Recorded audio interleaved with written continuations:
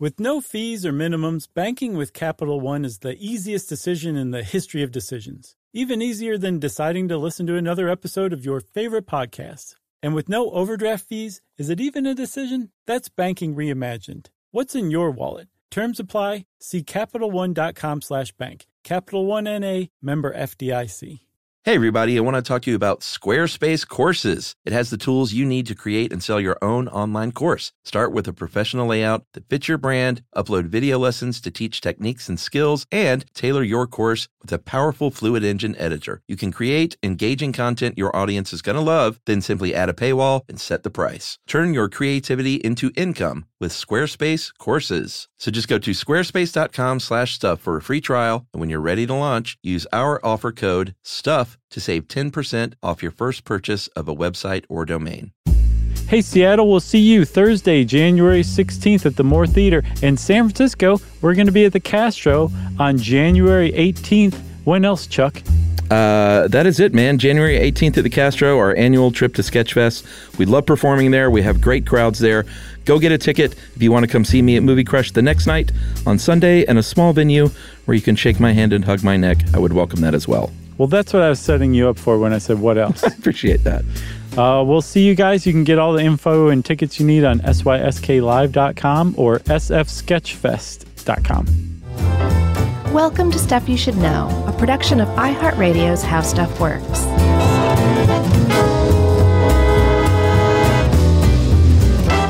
Hey, and welcome to the podcast. I'm Josh Clark, and there's Charles W. Chuck Bryant, and there's Jerry over there, and this is Stuff You Should Know about one of the most interesting mysteries in modern times. Yeah. Like, it's really tough to get across what a mystery the missing airliner MH370 is. Malaysian Airlines, Flight 370. Yeah, and this is going to be a two-parter because it's pretty robust. Yeah. And boy, hats off to the Grabster. He really put together a lot of great research for this one. He did. I also want to give a huge shout-out to one of my journalistic heroes, William Langweish.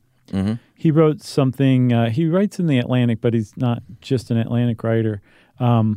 He wrote What Really Happened to Malaysia's Missing Airplane. Big old long article on it. Those are great. And this guy is an aviation expert to begin with, but he's also, have you ever read a Tom Wolfe book or article or whatever? He has a really great knack for making you feel like you're there in the action. Yeah. But then he also has a knack for making you step back and think, how does Tom Wolfe know all this? Was he there? William Langweish is the same way. Yeah. And I will go ahead and recommend that you not, unless you are a very courageous person, read any of his work, especially the stuff about airline disasters, anytime around when you're flying. Because he puts you in that plane when it's going down or whatever. He's really, really good at it. So I recommend basically anything Langweish has written, go read. It's worth it for sure. Yeah, and I think this coupled with the brief times that we've touched on this kind of thing in the past, whether it was D.B. Cooper or Bermuda Triangle, like there's something about aviation disasters and mysteries that are really intriguing to me. Yeah. And for airline forensics, it's all just super, super interesting. It is. So you talked about airline forensics and that kind of stuff. This is lousy with it. Yeah. But the reason I was saying why it's tough to overstate like what a mystery MH370 is, it's the only airliner that is considered disappeared, vanished. They know where all the other ones are. They know what happened to all the other ones. It's the only major one that is just where the official investigation said, we don't know.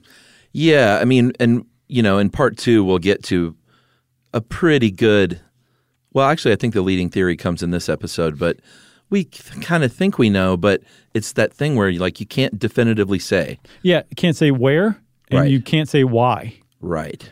Then the why is... Yeah. And the where are both really confounding. Yeah. And the reason why air travel in the 21st century is way safer than auto travel is because anytime an airliner goes down, everyone in the international community comes together, investigates it. They do so openly. The airline, the airplane manufacturer, the everyone involved is expected to like tell the truth. Right. And you get it out there and you figure out what went wrong and then you make things safer. And then that makes air travel safer for everybody. They couldn't do this for all sorts of reasons with MH370, and so it's a huge failing among the international community. Not for lack of trying, but because it's just an asterisk out there. It's the only one. Yeah, and that's why airplanes don't crash as much anymore. I mean, growing up, it's not like it was every other week or anything, but you used to hear about airline crashes enough to where it gave you pause. Right. And you just don't hear about it much anymore. It's true. Thankfully. It's still out there for sure. Yeah, but they seem much more rare Yeah. than they used to be. Kind of like skyjackings. So we'll do our best to put you in the plane. In the passenger seat? Yeah. Can we at least be in business class? Buckle, sure. Okay. Sure. Were you about to say buckle up? Yeah. Okay. Buckle up, because we're going to take off on March 8th, 2014 in Kuala Lumpur. Mm-hmm. It's the very beginning of March 8th. The takeoff schedule for Malaysian Airlines Flight 370 from Kuala Lumpur to Beijing was scheduled for 12:35 a.m. That's right. We're in a Boeing 777-200ER. Yep. And there are 227 fellow passengers aboard, 12 flight crew. Yep. It's a lot of people. Almost about 2/3 of the passengers are Chinese nationals, I believe. There's a bunch of other people from other countries, but for the bulk of the people on the plane were from China. That's right. And it's a late night flight. It's expected to arrive in Beijing at about 6 o'clock. 6:30. 6:30 in Beijing time. And it's going to fly over the South China Sea, over the Gulf of Thailand through Laos, Vietnam, and then into China to arrive at Beijing. It didn't actually take off at 12:35. They took off at 12:42. Not too shabby. 7 minutes. I'm not like sitting there rocking in my seat like, let's go yet. Right, you know, I might not have even noticed. And they take off and it flies up to 18,000 feet. And the air traffic control center at Kuala Lumpur says, hey, you guys are cleared for to go up to 35,000 feet, which is cruising altitude for this flight, I think. That's right. And at this point, at 18,000, they switch from the airport's air traffic to Kuala Lumpur Area Control Center. Yeah. And, you know, the reason we're mentioning all these details is because it turns out they're very important. Very important. Yeah, so these are all key. Keep rewinding 15, 30 seconds to get every single detail, okay? Because you're going to need them for the big finish. So 4 minutes later, like you said, they were cleared to go to 35,000. Mm-hmm. It took them about 15 minutes. And it's here where Captain Zahari, and there were two people on board flying this plane, Captain Zahari and what was the other gentleman's name? First Officer Farik Abdul Hamid. Right. And Captain Zahari Ahmad Shah is piloting the plane. First Officer Hamid, this is his last training flight. After this, he'll be fully certified to fly Boeing 777s, which if you're a commercial airline pilot, that's pretty much the peak right there. Yeah, and that's important too, because one of them is a very experienced pilot in his 50s. The other one is a brand new kind of greenhorn, and that's going to factor in for sure. Yep. So, like I said, it took about 15 minutes to get to 35,000 feet, and this is when the lead pilot radios that Kuala Lumpur Control Center, says, we're at 35,000 feet. Then 7 minutes later, he radios again and says, by the way, we're still, and this is not me doing him. I don't know what he sounded like. But Kuala Lumpur. There you go. This is Captain Zahari. Yeah, everybody sounds like Chuck Yeager. Yeah, I guess so. Yeah. So he confirmed again that they were at 35,000 feet. And this is where Ed points out that this wasn't some sort of big alarming thing. But what usually happens is you radio in when you leave an altitude, not when you arrive. And you also don't radio in 7 minutes later and say, by the way, we're still at 35,000 feet. Still here. Like once you hit it, you're just sort of there. That's your cruising altitude. Right. So it wasn't alarming or anything, but it was weird that he made those two radio transmissions. But it was nothing compared to the weirdness that was about to take place. That's right. Shortly after that, I think at 1:19 a.m., Yeah.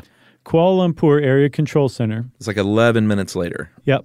Said, hey, MH370, you're about to leave our jurisdiction and enter Ho Chi Minh's jurisdiction. Go ahead and contact Ho Chi Minh Air Traffic Control and let them know you are on with them on this frequency. Yeah, I mean, if you remember our air traffic control podcast, you're handed off Like you don't just stick with one air traffic control when you fly around the world. No. You're handed off all along the way whenever you enter the airspace of that whatever district. Precisely. And the way that it's set up is there's not supposed to be any time where you're just flying alone and then you move into the other one. You're going right from one to the other. You want a handoff. So Captain Zahari responded with, "Good night, Malaysian 370. Those are the last words anyone heard from Captain Zahari as far as we know. And that in and of itself was kind of an odd transmission because typically any airline captain would have replied with the frequency, said the frequency back to confirm that that was the right one. But instead, all he said was, "Good night, Malaysian 370. And very shortly after that, 2 minutes later, MH370 disappeared from the radar. The moment it showed up on Ho Chi Minh Air Traffic Control's radar screens, it just vanished. Right, without ever having made contact with them via radio frequency. This should have set off alarms with Ho Chi Minh City. And apparently they did notice. Kuala Lumpur didn't notice. They had all this other air traffic to deal with. Yeah, and they were out of their zone at this point. Yep. And he'd said good night. And, everybody knows good night. You can't go back on that. You have to wait until tomorrow to make contact again. So the Kuala Lumpur is, I don't know about blameless in this, but certainly less blameful than Ho Chi Minh. And Ho Chi Minh noticed that they just disappeared from the screen, but it took them a full 18 minutes before they called Kuala Lumpur and said, "Hey, do you know anything about where MH370 is? Because they kind of vanished from our radar." Yeah, I don't know the exact process. In their defense, they were trying to get in touch. It's not like they just said, "Well, we'll see what happens." They got in touch with another pilot who was nearby in that airspace to contact them. And this pilot reported there was interference and static. I heard mumbling on the other end, but that's the last we heard, and we lost connection. Right. We're not even sure if he was talking to the right people. Yeah. So, they were trying to get in touch, but you're right. I think sooner than 18 minutes, they should have said, "By the way, this plane that just left your airspace has disappeared. Do you know what's going on?" Right. International protocol is 5 minutes. Okay. So they waited 13 minutes longer than protocol dictated. And it was so much beyond when they should have called that the controller in Kuala Lumpur actually said on the record, "Why didn't you call me sooner? How are you just calling me about this?" It's that may as well have been yesterday. Right. It's missing for 18 minutes, which, as we'll get to later on, stuff that came up in the investigation, that was just the first step in a series of missteps that led to the reason why MH370 may never be found. Yeah. So should we take a little break and talk about radar? Radar O'Reilly? We'll be back right after this.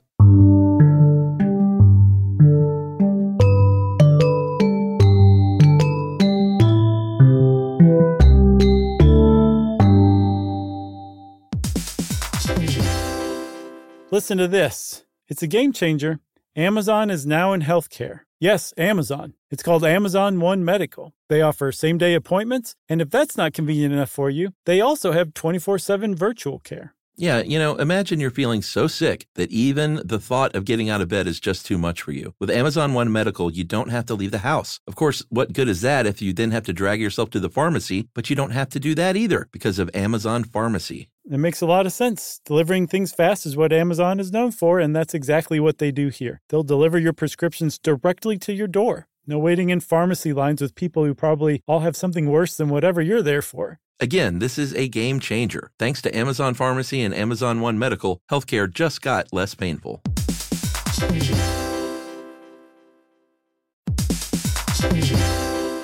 Hey everybody, Josh and Chuck are here to tell you about a new podcast, Car and Driver's Into Cars, a production of Car and Driver and iHeartMedia's Ruby Studio. That's right. It's hosted by Eddie Alterman and Tony Quiroga. Into Cars is the ultimate podcast for car lovers. Whether you're in the market for a new set of wheels or just love the sound of a V8, Car and Driver's panel of editors and car experts test drive and review today's most compelling new rides. And the best part, Eddie and Tony have no filter. They review cars with the same blend of intelligence, independence, and irreverence that has made Car and Driver a trusted source for news and reviews since 1955. Car and Driver's Into Cars is brought to you by eBay Motors. All the parts you need at the prices you want. Guaranteed to fit your ride every time. Visit ebaymotors.com for more. Eligible items only. Exclusions apply. So jump in, buckle up, and listen to Car and Driver's Into Cars. Available wherever you get podcasts.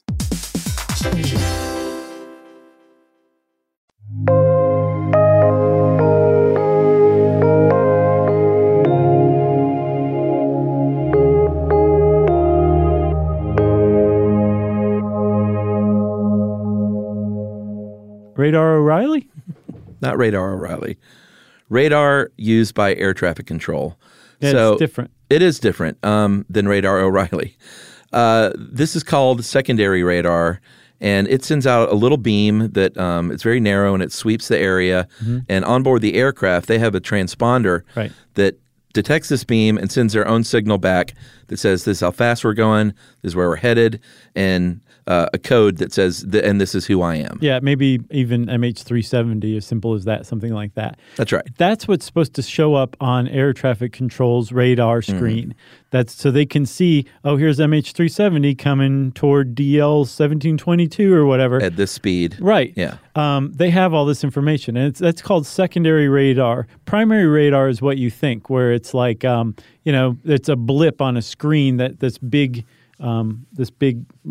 radar ray is bouncing off of and receiving information back from, but it's just, you see it's physically there. This has far more information, and that's what air traffic control around the world uses. Right, and this is very key because just a few seconds after it made that switch over into Ho Chi Minh's airspace, the transponder stopped sending information. Mm-hmm. That transponder that's supposed to say who you are, where you are, and how fast you're going just stopped. Right. It vanished, and this is when the ball was dropped by Kuala Lumpur not noticing, and definitely by Ho Chi Minh not doing anything immediately in response to Kuala Lumpur. Right. So primary radar, the radar that you typically think of when you think of radar, there are very few places in the world where you can't be tracked by someone on radar. It's fairly old technology. It's been around for a while.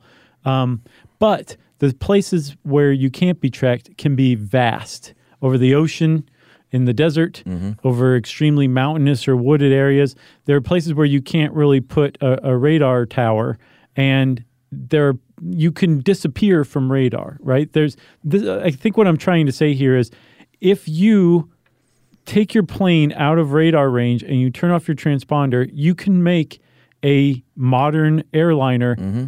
as big as a 777 vanish. Yeah. Where people don't know where it is. And that's a really, I think, hallmark point or trait to this mystery that kind of like gets people a little unnerved is, wait a minute, like this is the 21st century. This happened in 2014. Right. What do you mean there's times and situations where an airliner can disappear and people don't know where it is? Yeah.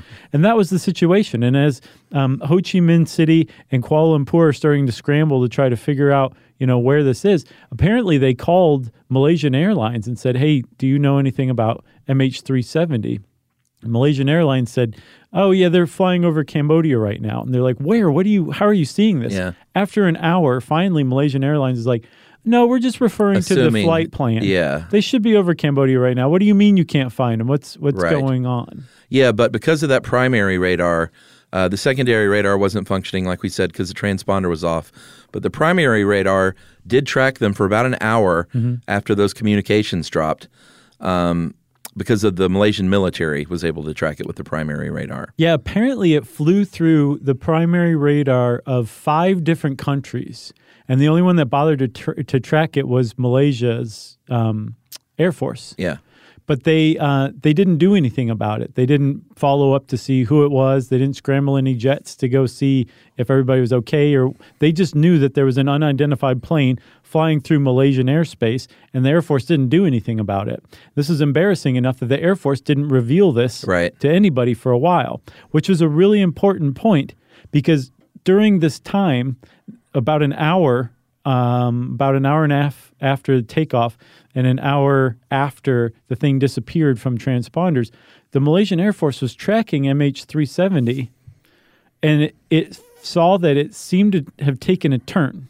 Yeah, I mean, they know what happened at this point for a little while. It made a sharp turn. That was not part of the planned flight plan. No, not at all. This is where things definitely took a metaphorical and literal turn. Yeah. It headed southwest at that point, crossed over the Malay Peninsula, over Malaysia again, and then parts of Thailand. Then it made a right turn. This is very key, near the island of Penang. Just put a pin in that. Okay. Then headed west by northwest toward the Andaman Sea, and then at 2:22 a.m. Vanished from radar, from that primary radar as well. Right. So the Malaysian Air Force saw this happen on its radar. It didn't tell anybody for a while. The flight plan had it leaving Malaysia, crossing over the Strait of Malacca into the peninsula where Thailand is located, into China, right? Mm-hmm. Just away from Malaysia. From what the Malaysian Air Force saw, this thing doubled back on itself and then went in some totally different directions, almost the opposite direction it was supposed to be going in. And like you said, it dropped off of the radar, and that was the last time anyone saw it on radar. But that's not the last time we were able to track MH370. And that's thanks to a satellite network that's run by an outfit called Inmarsat. Yeah, so Inmarsat, if you've ever been on a plane and you've enjoyed the benefits of watching movies, streaming, or connected to your computer via Wi-Fi, that is because of satellite communication. These airplanes are equipped with a system, and it transfers data and all their voice communications via satellite. And some of this data from the plane is automatically shared with these ground tracking stations, which is a really big deal. So not only are they letting you watch movies and doing all that, but it's sending this automatic data on the reg, basically, from that satellite to these ground stations. Right. So they think by this time, actually, I believe they know by this time, MH370's navigational systems, entertainment systems, a bunch of its systems have been turned off. Mm-hmm. The only thing that was still operating was this satellite link, I guess, beacon. Yeah, it's called a satellite data unit. Okay, so the satellite data unit, which was capable of contacting and receiving contact from the Inmarsat satellites. Now, at the time, no one knows that this is happening, right? Like, there's no sound being made. There's nobody tracking this. This all came out much later when Inmarsat realized they were sitting on a bunch of data. But during different points over the next 6-7 hours, the satellite and the satellite data unit talk to each other under a few different circumstances. And because of this company, Inmarsat, which is located or headquartered in Great Britain, but literally covers the globe, not just with airline stuff, but maritime thing, which I think where they were originally founded to do is to enable maritime communications. Okay. Like, satellite phone. Sure. You're calling through Inmarsat. Yeah. Right? So they've got this whole constellation of satellites. And when Inmarsat heard about MH370, they were like, I'll bet our satellites were tracking this thing in some way, shape, or form. And it turns out that they were right. Yeah, and there's and this is important here. There's 4 different ways or circumstances where that satellite data unit on the plane is communicating with the satellite in space. Whenever you're making a data transmission or a voice transmission, whenever someone on the ground tries to contact the plane, there's something that happens every hour. If no one has made either one of these contacts for an hour, you get a check-in called a handshake. That's just like, you're still here. Shake hands, buddy. Yeah, just want to make sure you're logged on. It's kind of like when you watch too much Netflix and Netflix sends a message saying, are you still there? Loser. Yeah. Have you finished all the tub of cookie dough yet? Yeah, and then it has a thing that says, go outside. Right. Or actually it doesn't. It says, watch another one. Right, watch some more. Why not have some more cookie dough? It's the same thing. It's sending a message to the plane's satellite data unit saying, like, just, are you still logged on? Right. And then the final thing, and this is super key, is whenever you first log on to the satellite system, that thing on the plane, whenever it kind of checks in and links up, that is very key, because what can also happen if that thing goes down and then reboots, it treats that as a new login, so it'll make another ping, basically, that it's logged onto the system. Right. So Inmarsat goes back and looks at their data and says, okay, so here's a couple of things. Right now, this is, I think, within the first few days, everybody is looking in the South China Sea for MH370 because that was what was along its flight plan. The Malaysian Air Force hasn't revealed yet that it tracked MH370 turn around and go the opposite direction of what its flight plan was where it was scheduled to carry it. Yeah. And Inmarsat is now saying, wait a minute, this thing didn't crash like an hour and a half after takeoff. This thing turned around and flew into the Indian Ocean for 6 or 7 more hours because our satellite was talking to the plane at various points during this time. Yeah, and we should point out too, after Air France Flight 447, which crashed in 2009, this is when Inmarsat really kind of beefed up their system. They added more ground stations, and they added a lot more capability to add storage for this data, because they know that this can really help out in situations like this. That was a big one, too. Do you remember that one? Oh, yeah. So that one was the first one that really opened people's eyes, where it was like, wait a minute, when we're flying over the ocean, like no one knows where we are? Yeah. And they were like, no, actually not really. And I think that's why Inmarsat was like, we got to build more ground stations. Yeah. We got to bulk up our data storage, all that stuff. We got to add more satellite capabilities. And in doing so, they made it so that you could be tracked when you're over the ocean, even if you didn't want to be, as seems to have been the case with MH370. So it was a huge difference between 2004. Was it 2004 or 2009? 2009. 2009 and 2014, just 5 years. Yeah. The thing proved itself. These upgrades they made were substantial. But Air France Flight 447, in and of itself, another Langlois gem that just puts you in the seat of this terrifying plane crash. That one in particular, they knew where the plane was, and it still took 2 years to recover the black boxes and figure out what went wrong. Yeah. Which is terrifying. And if you know what happened to that one, it basically the controls got ripped away from the pilot, and it just went right into the ocean. Yeah. And they're still down there, apparently. There was a big debate over what to do with these people. When they started raising them, they were perfectly preserved because they're so deep in the pressure and the anaerobic situation. And the temperature just kept them perfectly preserved. But as they were raised up into warmer waters, the decomposition over 2 years just happened immediately. Oh, man. So I think the French government said they have to stay there. It's now a memorial. Do not try to raise anybody. And they're still down there strapped to their seats. Jeez. Which, when you just do not think about that the next time you get on a plane. I know. It's a terrible thing to think about. I can tell you firsthand. Yeah. You've gotten so much better over the years, but I'm sure this is going to be a setback. No, I'm hanging in there. All right, good. Yeah. If it happens, it happens. Like, that's the way I kind of view it. Well, there's certainly nothing you can do about it. This isn't something that that you guys are going to play in my memorial, my funeral, my last words. But if I go down in a plane crash, my number was up. Right. And everyone else would be like, that's so weird. He always talked about it. Yeah, right. This was his worst fear. fear. He's such a freak. There was actually, I had a tweet once that said, if I ever go down in a plane crash, I'm going to shout, I wish I would have spent more time at work. Well, I'm not sure I get that. Well, it's like no one ever says on their deathbed they wish they'd spent more time at work. Well, I got it. An ironic funny on the way down. I'll make people laugh. Good for you. Give them their last laugh. So where they're getting all this information was from a ground station in Perth, Australia, a place we have been to. Mm-hmm. It was quite lovely. Lovely town. That's right. It was great. Anyone ever tells you don't go to Western Australia, you tell them that's BS, because Josh and Chuck said it's great. Yep. All right.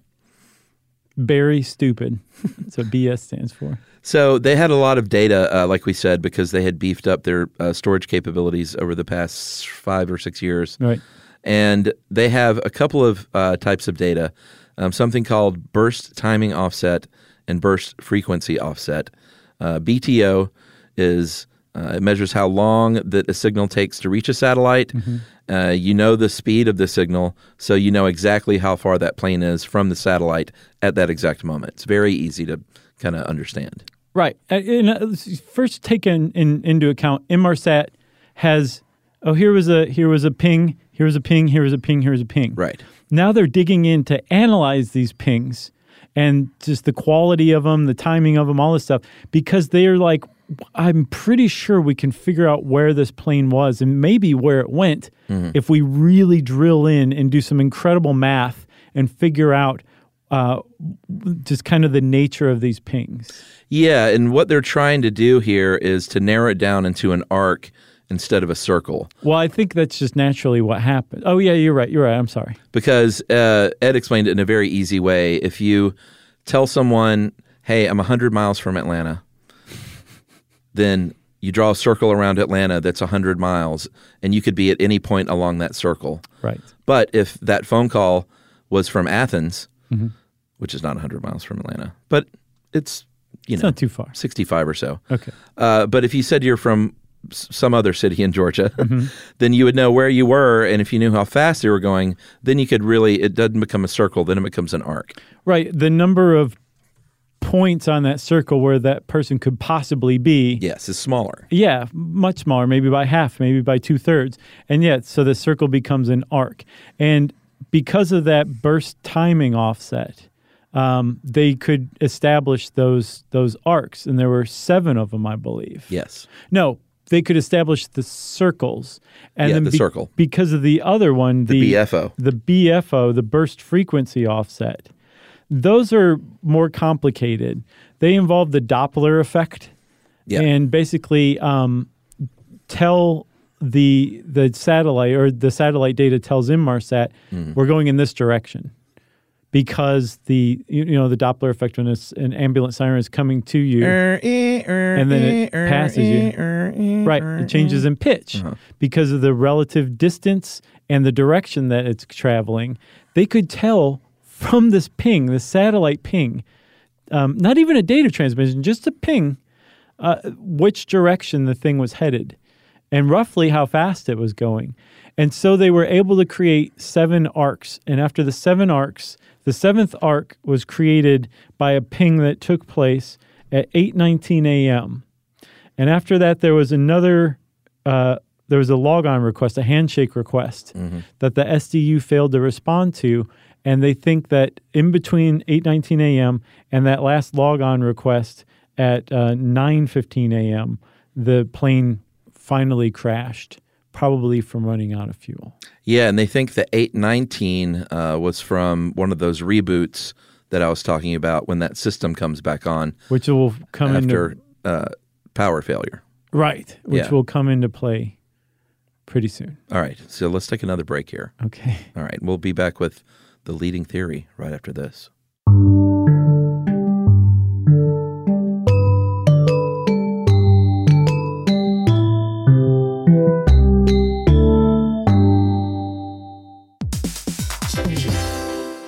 Listen to this. It's a game changer.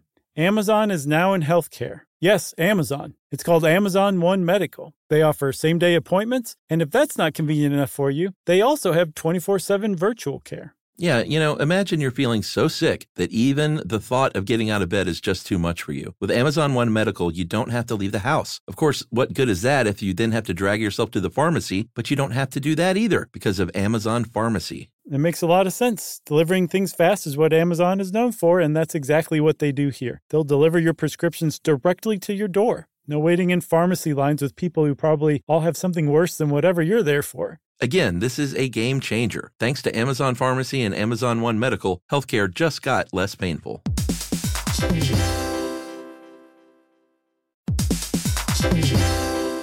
Hey everybody, Josh and Chuck are here to tell you about a new podcast, Car and Driver's Into Cars, a production of Car and Driver and iHeartMedia's Ruby Studio. That's right. It's hosted by Eddie Alterman and Tony Quiroga. Into Cars is the ultimate podcast for car lovers. Whether you're in the market for a new set of wheels or just love the sound of a V8, Car and Driver's panel of editors and car experts test drive and review today's most compelling new rides. And the best part, Eddie and Tony have no filter. They review cars with the same blend of intelligence, independence, and irreverence that has made Car and Driver a trusted source for news and reviews since 1955. Car and Driver's Into Cars is brought to you by eBay Motors. All the parts you need at the prices you want. Guaranteed to fit your ride every time. Visit ebaymotors.com for more. Eligible items only. Exclusions apply. So jump in, buckle up, and listen to Car and Driver's Into Cars. Available wherever you get podcasts.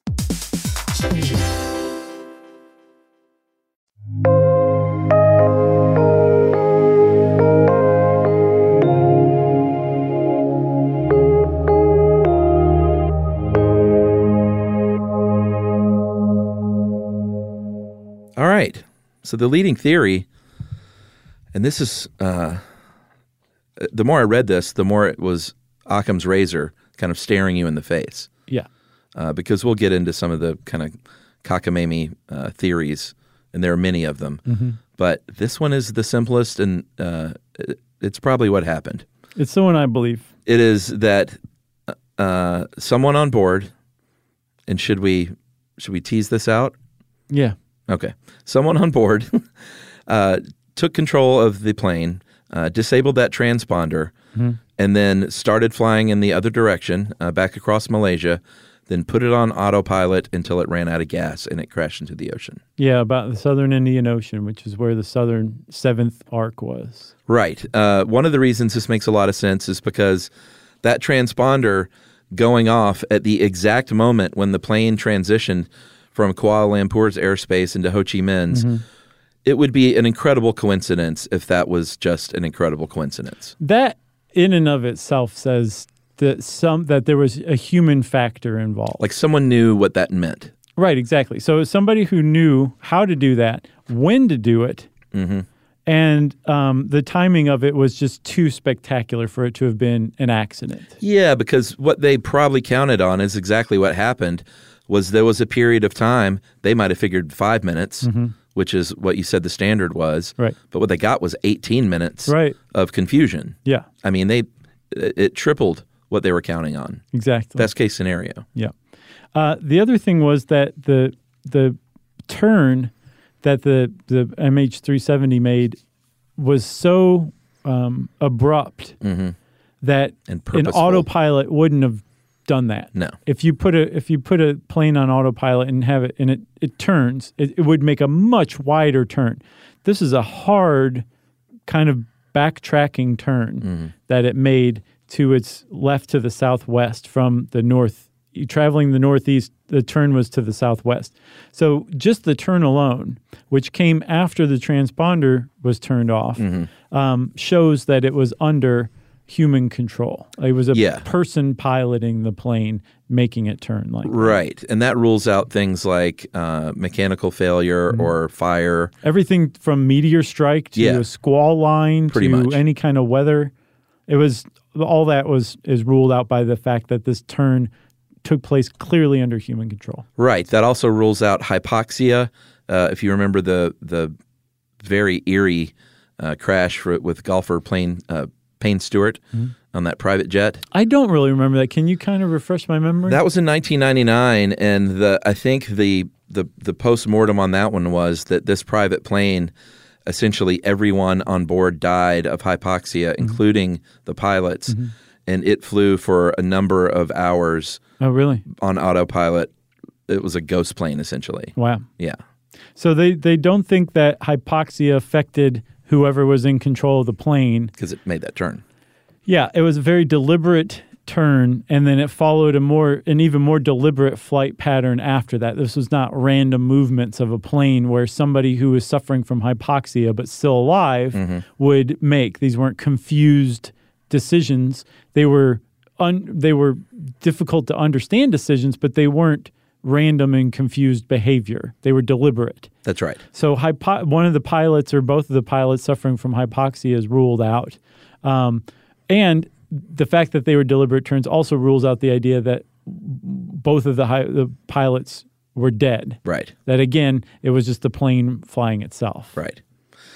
These log-on requests by that SDU unit on the plane, it was another big clue there because there was a log-on request made at 1:43 a.m., And that basically says that the power on the plane's electrical system was shut off for a period of time in between that transponder disappearing and that time of that logon request.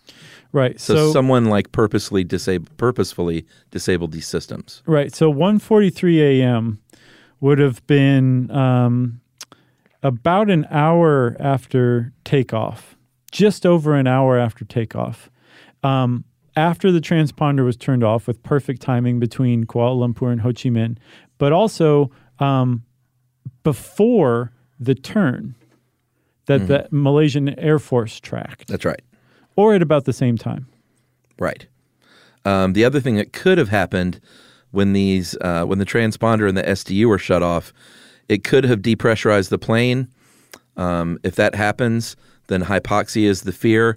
Those oxygen masks are going to drop down, but you only get about 10 minutes of oxygen as a passenger. The cockpit is going to have a lot more oxygen than that.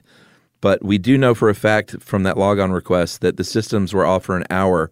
So even if that were the case, then the masks run out 10 minutes later and the people die of hypoxia, the passengers, shortly after that. The thing is they believe that not only was MH370 still at cruising altitude, it probably actually climbed to 40,000, maybe a little over 40,000 feet. It's basically the maximum that a 777 could stay aloft at. Yeah. So the drop-down masks would have been totally useless to begin with. There's not enough oxygen coming through them to offset that kind of height in a depressurized cabin that's meant for a much lower altitude.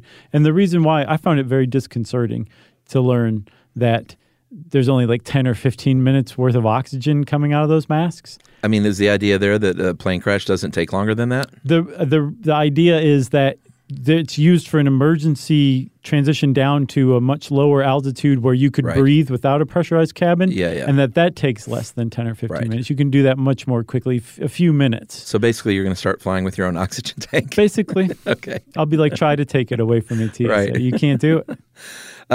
Here's another thing is that SDU logon request at the end, it suggests that it was turned back on. And the thinking here is that whoever did this probably didn't care at that point because it was too late because everyone on board was dead. Right. So the idea behind all this is that the power was shut off, and they know that the power was turned off because the logon request came at a certain point, right? So that means that the power had been shut off and it was coming back on. And they think that it was to depressurize the cabin and be a very easy way to depressurize the cabin, just turn off all of the power. And then maybe whoever did this, and we'll get to that, was like, I want to get back down to normal cruising altitude here. So I can fly this plane without wearing a mask maybe, or just in a less stressful environment. Right, exactly. Maybe go get a bite to eat or something like that. There's a lot that can be done in a pressurized cabin. And then there was that final arc, the seventh one. That logon request was probably the plane running out of fuel. And this I thought was super interesting. So the plane runs out of fuel.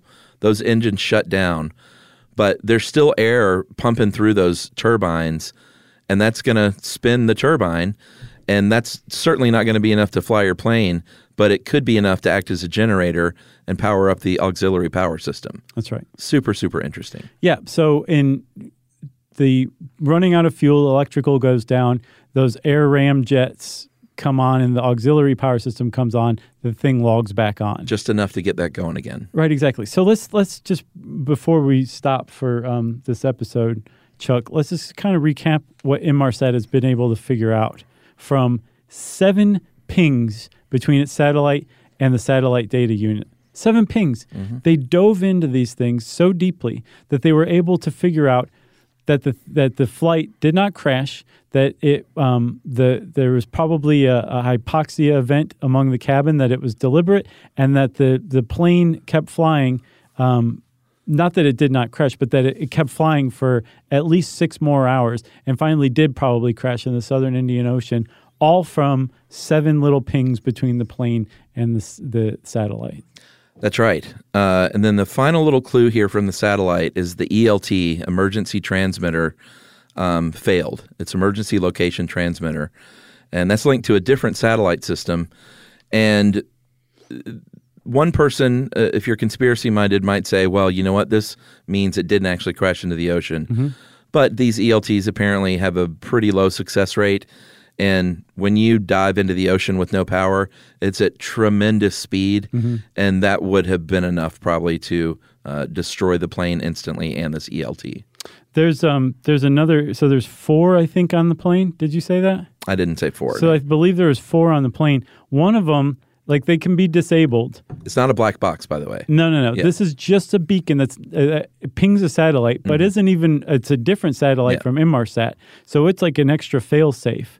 And this means that all 4 of them failed, which, again, some people think that's evidence right there that this thing didn't actually crash. We'll talk about that in the next episode. How about that? All right. I think we don't do listener mails on a part 1. No. So just strap in, and I hope you can hold off from researching for a couple of days on this one. Maybe have a Bloody Mary while you're waiting. Agreed. Well, anyway, in the meantime, if you want to get in touch with us, you can go on to stuffyoushouldknow.com and check out our social links. And you can also send us an email to stuffpodcast@iheartradio.com. Stuff You Should Know is a production of iHeartRadio's How Stuff Works. For more podcasts from iHeartRadio, visit the iHeartRadio app, Apple Podcasts, or wherever you listen to your favorite shows.